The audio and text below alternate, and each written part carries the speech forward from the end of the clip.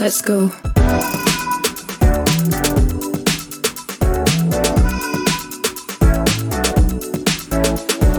Welcome to Micromobility, a podcast exploring the disruptive potential of lightweight utility vehicles. Using the history of computing as a framework, we examine how these technologies will upend everything we thought we knew about the future of urban transport. The host of the show is Horace Dediu, founder of Asimco.com, and I'm his co-host, Oliver Bruce. Hey there folks, Oliver here. This week I interview Jake Sion, the COO of Transit App. We talk micromobility, mobility as a service and the interplay between the two, as well as the wider mobility landscape and how software can infuse intelligence into it. After last week's discussion on AdWords, Google Maps and mobility, it is a topical discussion.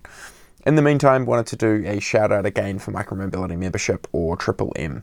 We do exclusive calls on a regular basis. We've had Ryan Japetsky, the founder of Jump, Kara Swisher and Felix Salmon, the founders of Spin, the head of Segway's business development, and Joe Kraus, the head of Lime, all on recently. We also have a Slack channel so that you can network and talk with the others who, like you, are interested in building the future. Plus you get discounts on the Micromobility Conference, swag, and more, all for only $100 a year. Check it out at micromobility.io. And now, here's Jake. All right, and welcome back to Micromobility. I have with us today Jake from Transit. How are you doing today, Jake? Good. Good to chat with you today, Oliver. Yeah. Look, I'm really excited to have you on. Only because we actually met at the first Micromobility conference, wasn't it? Yeah. Yeah. Exactly. You and your team, Asher and the others. It was great. I think at that stage we kind of knew that micromobility and mobility as a service was like really a thing, but I think that thesis has really developed over the last year or 18 months or something like that. So, look, it would be great to just have you take us through. So, what is Transit? How long has it been around? What's your story? How did you get to where you are? So the company first started in 2012, which is sort of light years for a startup or a mobility startup. We've been around for quite a while. And the original purpose of the app was really to scratch their own itch of the founders. So at the time, there were apps that were really good for planning trips to get from A to B, like Google Maps. So how do you get there? But none of them were focusing on a specific use case, which was, I know which bus route I'm taking, I know where I'm going. Just tell me when the next departure shows up. So they really built a different experience, and that was designed quite differently, which is really about your location and sort of the options around you. And like every good startup, we caught a lucky break, which was this was when Apple had replaced Google Maps in iOS 6. So there was no native mapping platform on the iPhone, and so Apple basically started promoting alternatives, and they really liked what we were doing.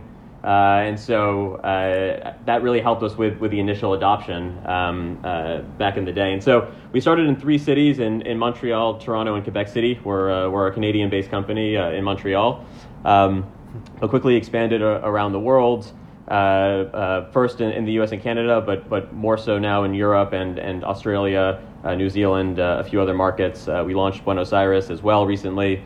And also sort of evolved with the way mobility has evolved since 2012. So when the app started, it was really focused just on public transportation. But as new mobility services emerged, we started shifting the vision from just public transit to really getting someone from A to B without their own car. So we added bike sharing in 2014. We added ride hailing services with Uber first in 2015. We added car sharing shortly after, dockless bikes, scooters. Really sort of every possible way to get around your city without taking your own car. So that's sort of the origin story. Today we're in 200 cities in 11 countries. We've gone from a focus just on information to really allowing people to act on that information. So bringing in payments for more and more modes into the app, for more transit authorities, for things like bike share and soon for scooters. So really that any sort of trip you want to do, you can act on in our app. Awesome. And then in terms of revenue, who are your customers? Do you have paying customers? Do people pay to use Transit, or is it Yeah. Sure. So our primary customers are end users. So it's the consumer. We're primarily a B2C company. So if a user books a trip, buys a pass through the app, all of that we are making revenue on those journeys. Or if someone signs up for a partner service, whether it's from a scooter company or a ride-hail company, all that traffic is monetized. But I think we're in an interesting place where our customers are both the end users, but also the cities and the transit authorities, which might seem like a tough balancing act. Where's our primary loyalty? But I think the companies with the largest staying power in this space will be the ones who can successfully weave between both. Working with government and cities, but also working with the end users, with the consumers.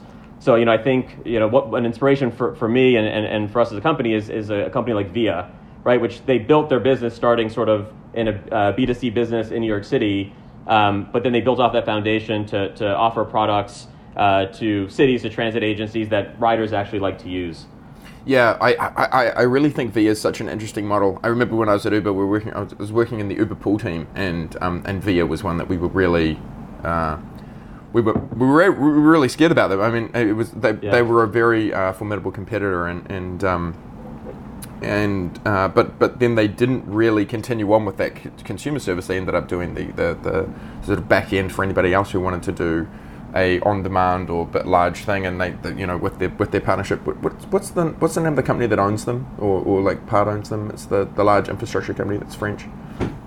Keolis made an investment. Yeah, I think it was Keel, but yeah, it ended up being that like they were going and they had all the conversations with all of the different transit agencies to be able to be able to sell it. Yeah. Yeah, it's a really interesting model, I think, as you say, to whether or not you continue to focus on the direct customer or look at partnering with transit agencies over time. Yeah. Like that. It's something that we do actively. I mean, to be clear, so we've got about I would say about 75 different transit agencies, mostly in North America, but around the world, who've designated us their official app. And so what that means is, you often in the world of mass, you often talk about whether it's sort of a free market approach that companies are going to go out and build B2C apps, or government's going to go out and build their own thing. But we've sort of taken a path between those two, where cities like Boston, Baltimore, Montreal, San Jose, instead of going out and building their own consumer apps, they've endorsed us as their recommended app. So they are marketing us to their customers. They're telling their customers to use us. We're coordinating with them on data questions, on support questions, on feature questions. And we just announced 2 weeks ago our biggest partner, Los Angeles. So they actually went and retired their own in-house app and have begun working with us as sort of their mobility platform of the future. So starting from just public transit services, but Los Angeles has been quite forward-thinking when it comes to microtransit, when it comes to other on-demand services, when it comes to scooters, and so it's really the foundation for more work together. Yeah, we'll get into LA in a little bit because there's a fair amount to talk about there. But so talk me through, how do you, for the landscape of mobility as a service, like how do you see that developing? Because this is obviously something we talk about a lot on the show, and it could be a panacea, and there's a lot of promise there, and yet you look at WIM, you look at others in the space. It's I can see where it's going to get to, and yet I've been frustrated at how slowly I think it's ended up moving, and that we haven't yet kind of got to that point where everything is able to talk to each other, and you can just rely on it, and that it's always going to be the best options available, versus, say, for example, a car, because that's ultimately, like as you say, you want to get people out of cars. I want to get people out of cars. How do you see that happening? Yeah, I think there's sort of three different approaches. There's the one where government decides that they're going to go out and sort of build their own mobility as a service app, right? And go through sort of a normal procurement or contracting model where they have a set of requirements. It costs a lot of money. They don't actually really think about the underlying issues with the data and certainly the access from private mobility companies.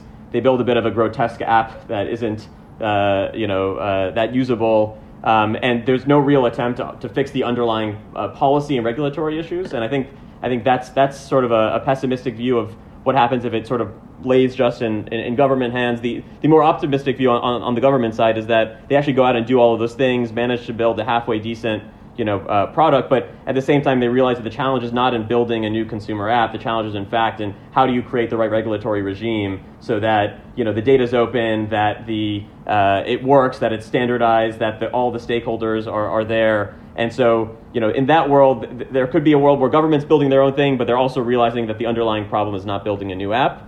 There's certainly the complete free market side, which is not one that I think moves that fast, which is one where it's every app for itself. Yeah. Which is you got to strike private deals. It's very, very hard to plan and pay across modes. It's to compare time or cost between providers. It's hard to coordinate. There's poor interoperability between public transit. So that's sort of a world where it's really free market, which is sort of what we're in a lot of cases in the North American market today. Yeah, completely. And sort of why we're not moving as fast as I think we can be.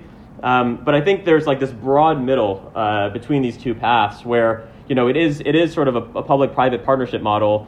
In some ways, yes, similar to what I mentioned to you before of how we're working with transit authorities in a lot of places. But it's also it's the public sector is not absolving their responsibility, and so they're working to advance sort of data standards. They are requiring it when necessary. They are in any sort of, let's say, permitting program for micromobility. They are including incentives for some of the outcomes they want. They're ensuring equity needs are met. They're ensuring there's competition. They're ensuring there's public accountability. So I think that's sort of this middle of the road between sort of a complete government-led approach to a sort of a complete free market approach. And it's sort of suitable for transportation, which is something that's always involved sort of close coordination between the public and private sectors. Yeah. Interesting. How to get everybody along on that journey is it's a coordination problem, right? And that I think is one that as we've seen this space evolve, I certainly think there's a lot more openness. Especially talking to governments that I have talked to, I think they're starting to realize that they can't. It's a very different role for them, and it requires reframing. I remember presenting to Ministry of Transport here in New Zealand, and the framing they gave me was, we're an oil tanker. We can't just turn around in such a short period of time. This is going to take a long time for us to kind of get ourselves around to this. So anyhow, look, obviously I want to talk about the elephant in the room, which to me is Google Maps. And at the moment, it's largely just kind of a mapping function. We talked about this on last week's podcast. It's sort of it has a little bit of extra stuff around kind of AdWords for shops, etc., but it doesn't explicitly pursue the job to be done of kind of where are you going and then route people there and advertise along the way. I look at your app, so anybody who downloads the transit app, the first thing you're asked is where are you going, right? And in the same way that we had that same thing at Uber, the function and how you framed yourself up is, we're going to do this, but we're going to send people that way. But then, as far as I understand, you don't start routing people, kind of diverting them off while they're going in order to be able to have them stop in at a shop to get something along the way and then be able to collect revenue on that as a sort of AdWords advertising model. Yeah. Talk me through that design decision. How do you think about where the world is going to be going? So I'll say I think it's really interesting the way you sort of frame the question of how transit starts with this "where are you going" as its design approach, and it's sort of that's whenever you ask anyone about what they imagine a mobility as a service app to be, it's going to be you plug in your destination, it shows you all of the time and cost of all the different possible options, and that's what everyone's mind instantly goes to, right, when they think of mobility as a service. And I think that's where a lot of people get it wrong, and this is what we've done differently at Transit, and sort of where we thought about design differently. Majority of trips that people are taking are either commutes to work or school, or they're habitual, right? These are places you know where you're going, you know how to get there. What you care about is when your bus is going to show up. Is there a bike share nearby? Is there a scooter nearby? Journey planning is like an extra friction. Having to type in your destination is an extra friction. And so what we do differently is that, well, yes, when you open the app, there is, it's easy to plan a trip if you need to. The first thing people can do is they can open the app and they can see the bus down the street is going to show up in 8 minutes, and then close the app. It's such an instant gratification of what people are looking for. and sort of what they actually want on a day-to-day basis. And that's why, I mean, we've got, an average of close to 8 sessions per user a day, right? Because they are opening the app quickly and repeatedly to get sort of that key information. You don't need to plan journeys at that often. If you're going to work in the morning, you usually know like what you're going to do or how you're going to get there. And so this is, getting back to sort of the core question of, Google Maps. I think Google Maps has a lot of friction for that daily use case, which we've sort of addressed really in a different way, and which has been responsible for sort of where we've gotten to today. So we didn't really sort of talk about adoption and users, but today in the U.S. and Canada, after Google Maps and Waze, we're the number 3 navigation app on the App Store charts. We have millions of people using the app every single day. In the U.S. is our biggest market, but just to give you a sense, like in Canada, we are getting close to 1 in 5 people on a given day who get on a bus or train in the whole country will open the app. So it's really, that's amazing. It's really quite widespread adoption. Yeah. And there are markets we have like, Baltimore is one of our best markets in the U.S. where that number is like 40%. Like the whole city, before they get on a bus or train that day, they're going to open the app. And so we've sort of taken that approach differently. But sort of broadening the conversation, I think there's sort of 3 other things we could think about of Google being the elephant in the room. I think the first is sort of their focus. Like you said, their focus has just been more on like local and search. They're looking at they're focusing on people looking for restaurants, and that is sort of comes first. And then when it comes to mobility, driving has always been the priority. And you can see that even some of like the mass type things they've done in the past. Like the integration they had with Uber, it used to be sort of a full booking integration. They pulled that back into more of a deep linking experience. On a bike sharing side, they launched 4 to 5 years after we did, showing where bike share stations were and how many bikes were available. And today it's like POIs on a map. It's not really sort of a prominent bike sharing experience. It's sort of a secondary function. So I think it's not the focus. Certainly it can become one, but it hasn't been the focus, and there hasn't been so much speed in sort of delivering that. But I think more importantly, I think what we've done, quite differently from them, and really from a lot of other sort of the pure B2C players in this space, is that we're partnering closely with transit authorities. Whereas, in the case of Google, a transit authority sees nothing. If someone planned a trip on Google Maps, the transit authority is getting none of that data. Yeah. We are, with our partners, we're actively sharing data on where people are planning trips, where they're opening the app, so that they get sort of that information for service planning and operations. Even like small little things of friction, which is like the way a schedule gets loaded into Google Maps, it can take like up to a week from when a transit authority uploads it to when it actually shows up in the app in Google. And so normally that's fine, but especially say during like COVID times or even times where there's like service changes happening frequently. You need not only help with any issues that are going on, but you also need less lead time to get that information processed. And so, on our side, we're pulling that data frequently. We're fixing issues with transit authorities collaboratively.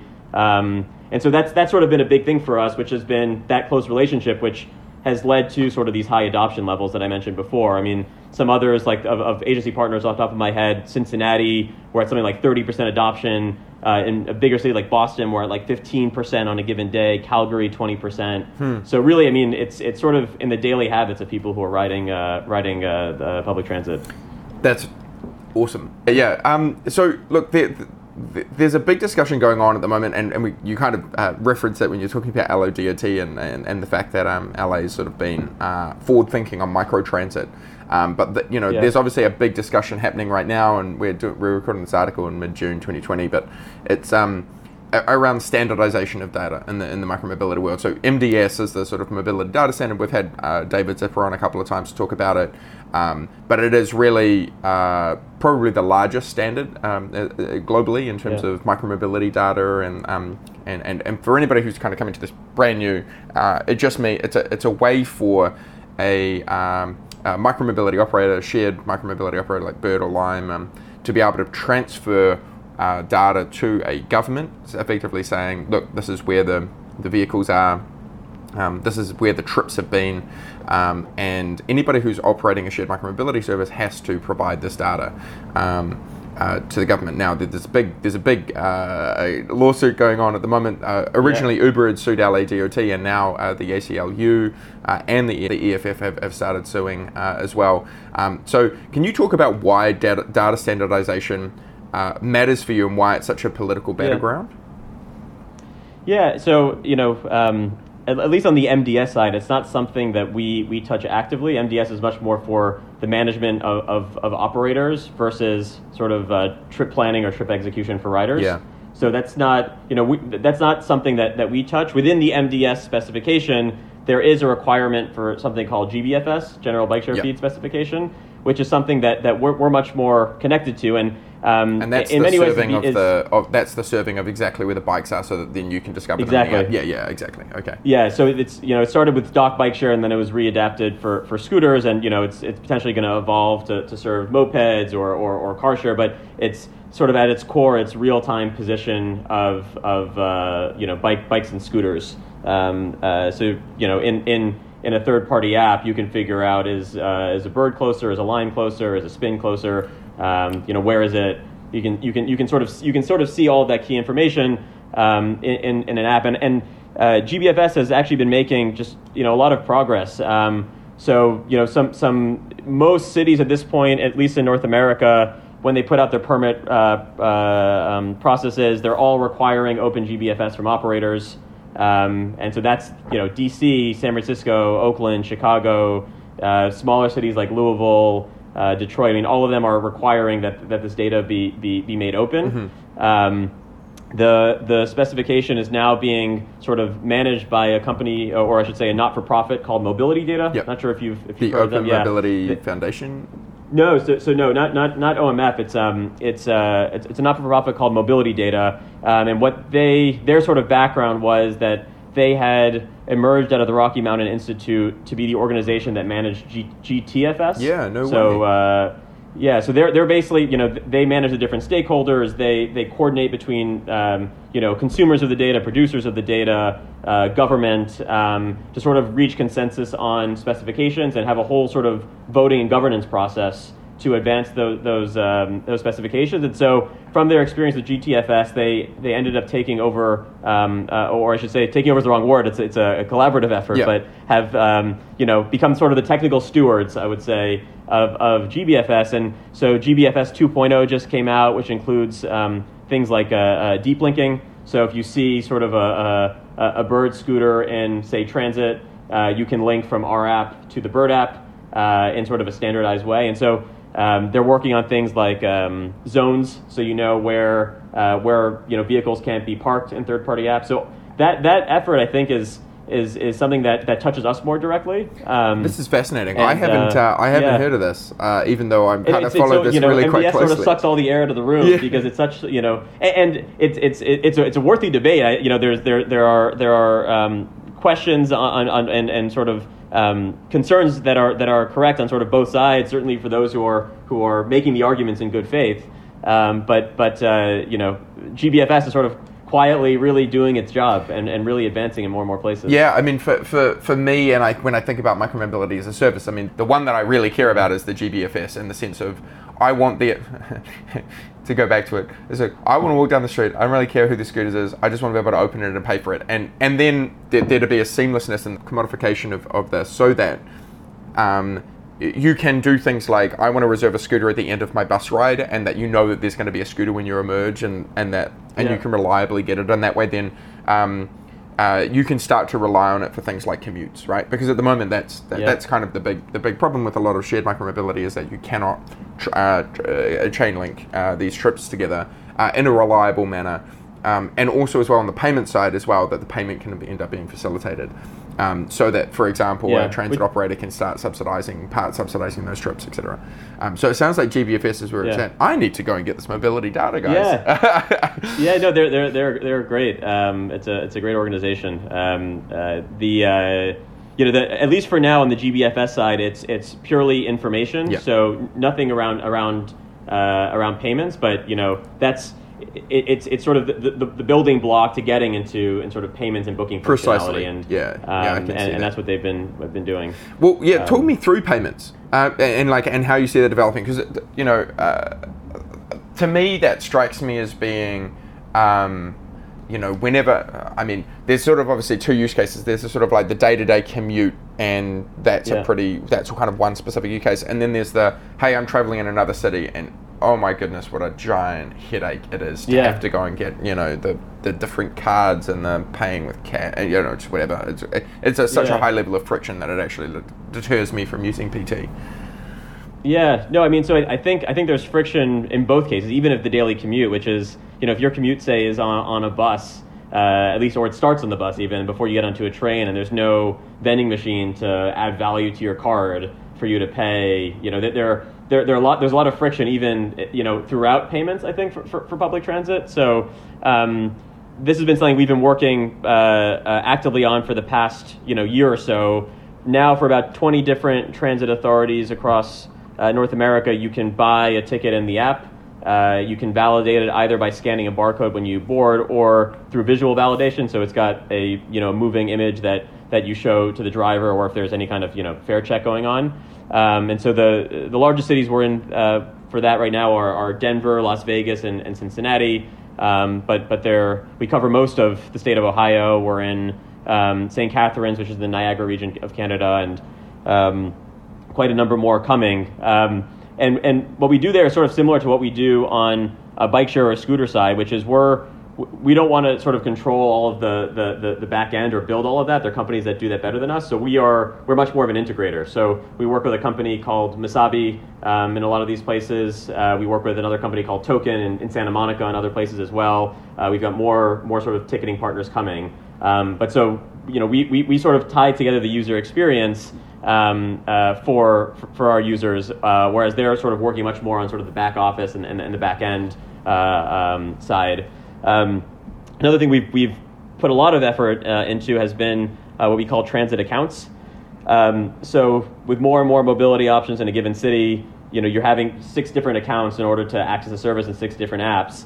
But what we've built is so that no matter sort of what provider it is, whether it's a bike share, scooter, transit ticketing, different supplier, the front end inside of transit is identical. But when you're going through and sort of purchasing a pass, we transfer that information to the partners as needed, because they, whether it's a transit authority, whether it's a scooter service, they need to know who their customers are. So the way the accounts work is from the front end, it's sort of seamless for the end user, and on the background, it sort of maintains all of the account processes that you'd expect. And so that's sort of been a big effort as well to unify that experience for customers. But all to say, while we've started with information, until you allow users to act on that information, the experience isn't complete. And that's what we've been putting a lot of time to. So, transit agencies, we support integrations with most of the largest bike share suppliers in North America today. So whether in your Toronto or Montreal, for example, you can buy a bike sharing pass in the app and unlock a bike. We've got booking support with Uber and Lyft in the app, so you can book a ride-hail trip with either of them. So really sort of working on bringing all of those modes into the same place.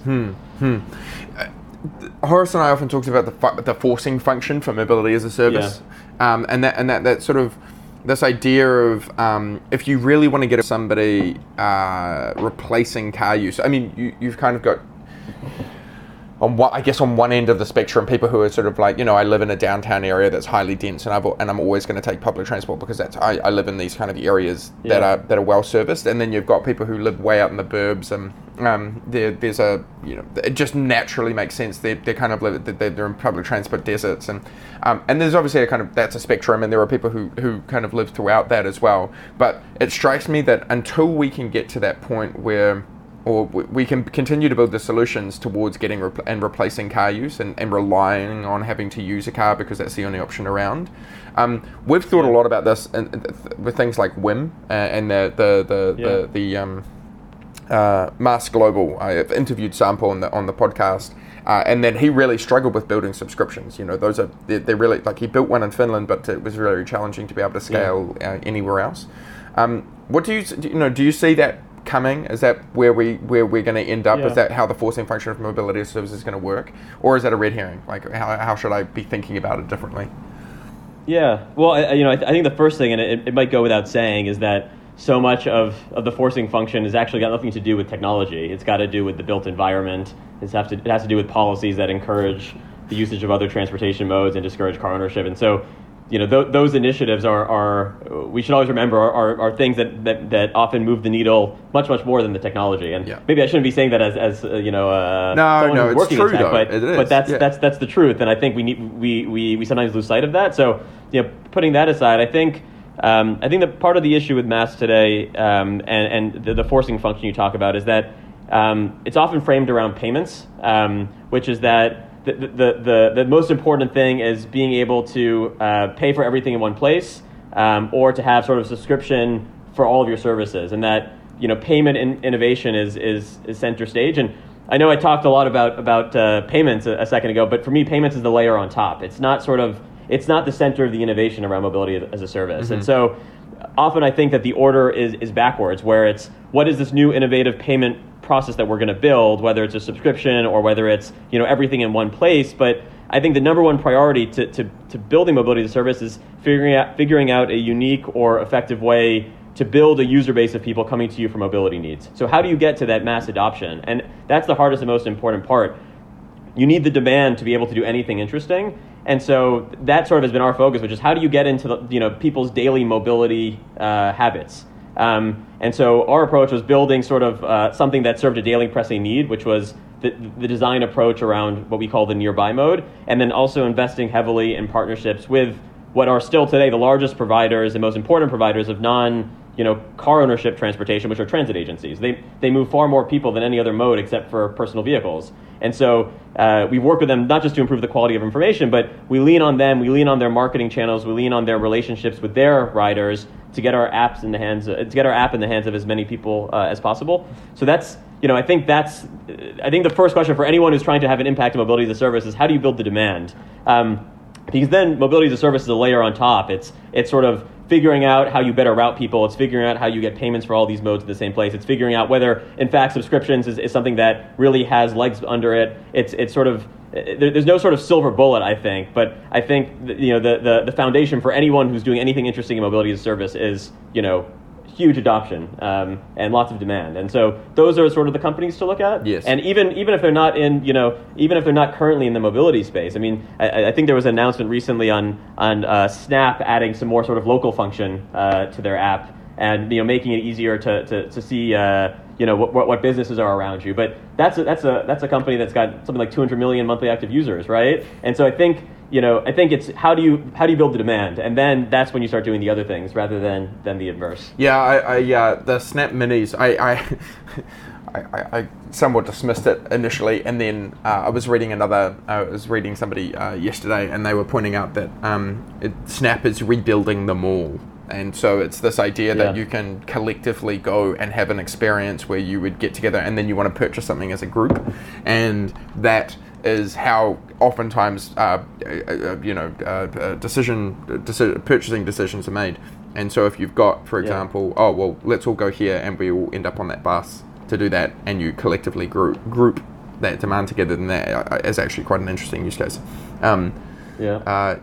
Interesting. I hadn't thought about that as a contender, but that's I will see how that space develops. Look, this show is about micromobility, and we haven't really talked much about it. So I'd love for you to just talk me through, if you could wave a magic wand, so that it offered the most that transit, like the most it could to transit, in the sense of just making everything kind of work perfectly. Like, what would that look like? Sure. We talked a bit about GBFS before. I think having universal sort of dependable access to that data everywhere is an important foundation, and the continued evolution of that standard. So, for example, right now, pricing information isn't included. I mean, it's very, very hard to know which scooter of the 4 near you is actually cheapest for your trip. That information is really hard to find. So I think the continued evolution of the standard, which I think is in good shape, and then how does that move from just information into payments, and building out those standardized APIs to make integration easier. So I think that's the obvious one. But I think in some ways I actually want to reverse the question. I think what I find most interesting right now, especially with COVID, is how few partnerships there are between micromobility companies and transit authorities. And what you see right now happening, particularly now, is there is this explosion of micro-transit on-demand services, whether it's Uber or Lyft or Via or Rideco or all of these companies who are doing these first mile, last mile services with transit authorities. But why not scooters? Why are scooters and bikes not used in that same way? Why aren't subsidies being given for people who take a scooter to the bus instead of people who take an Uber to the bus, right? And it feels that, both from a combination of it's more cost effective it's a lot cheaper in terms of operating costs for a scooter than to get a driver to drive you in a car. It's better for the environment, it's better for congestion. And so it sort of feels like there needs to be more momentum. And so both, if we think we're in a position, given sort of our relationships with both, to help facilitate that. But just more broadly, we think if you're a micromobility company right now, you should be actively reaching out to your local transit authority. You should be, how do you supplement their service? How do you, build those sort of first mile, last mile partnerships that don't exist today? So I think that's another angle of it.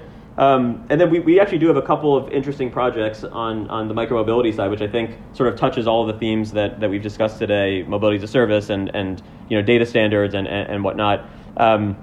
In Pittsburgh, we're working on an interesting project there where we will support basically the integration of all of the local mobility options in the app. The project's called Move 412.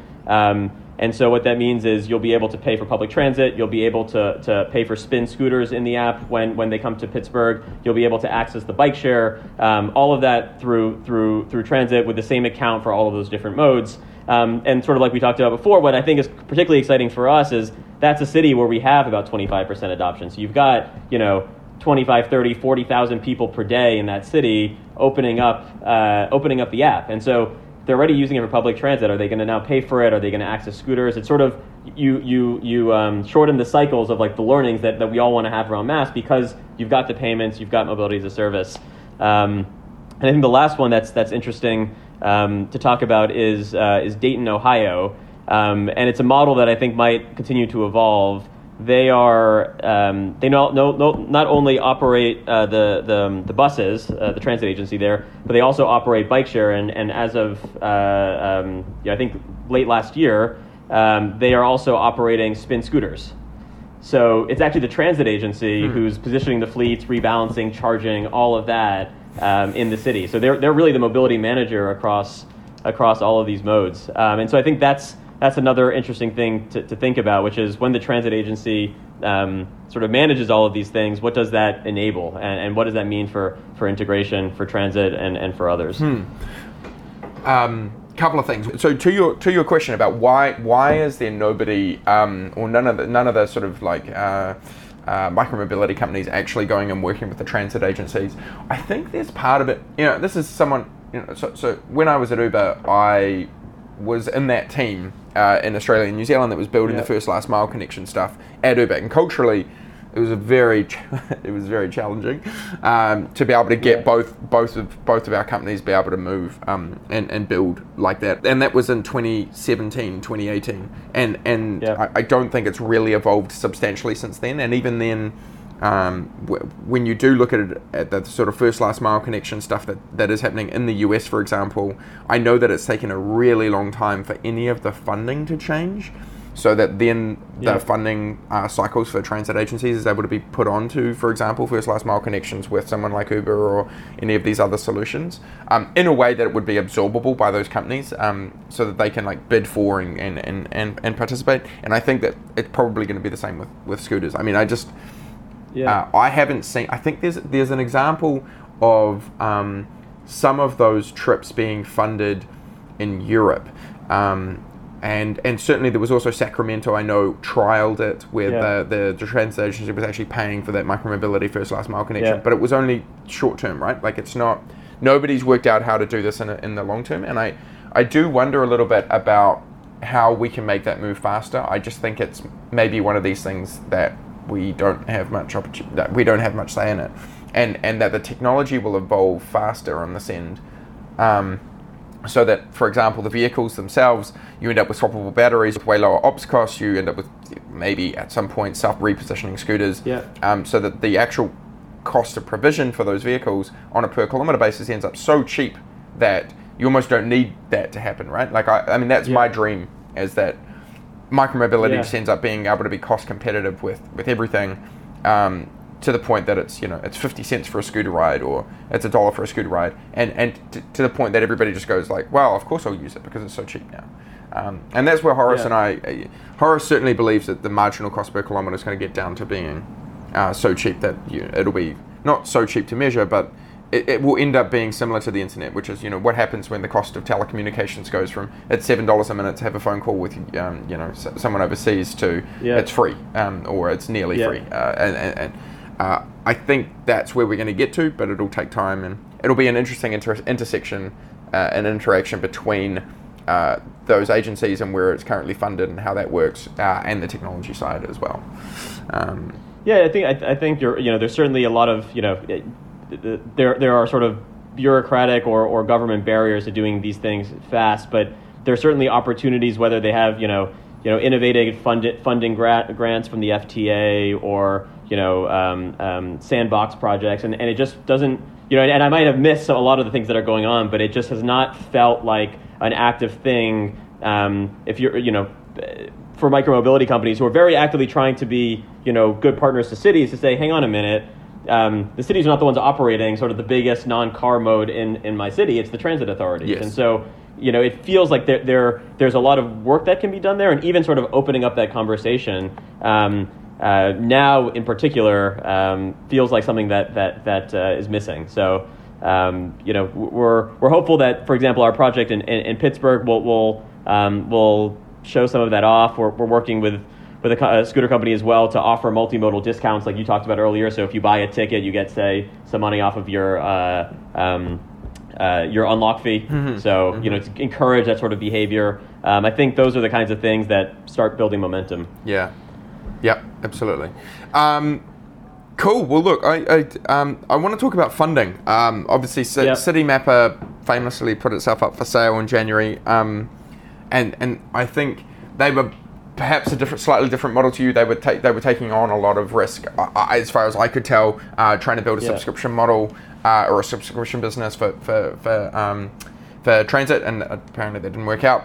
At the end of the day, you've raised, according to Crunchbase, $26.6 million. How's that funding landscape? Take me through kind of obviously how you've been thinking about funding, and then how that's changed over the last since you began. Yeah.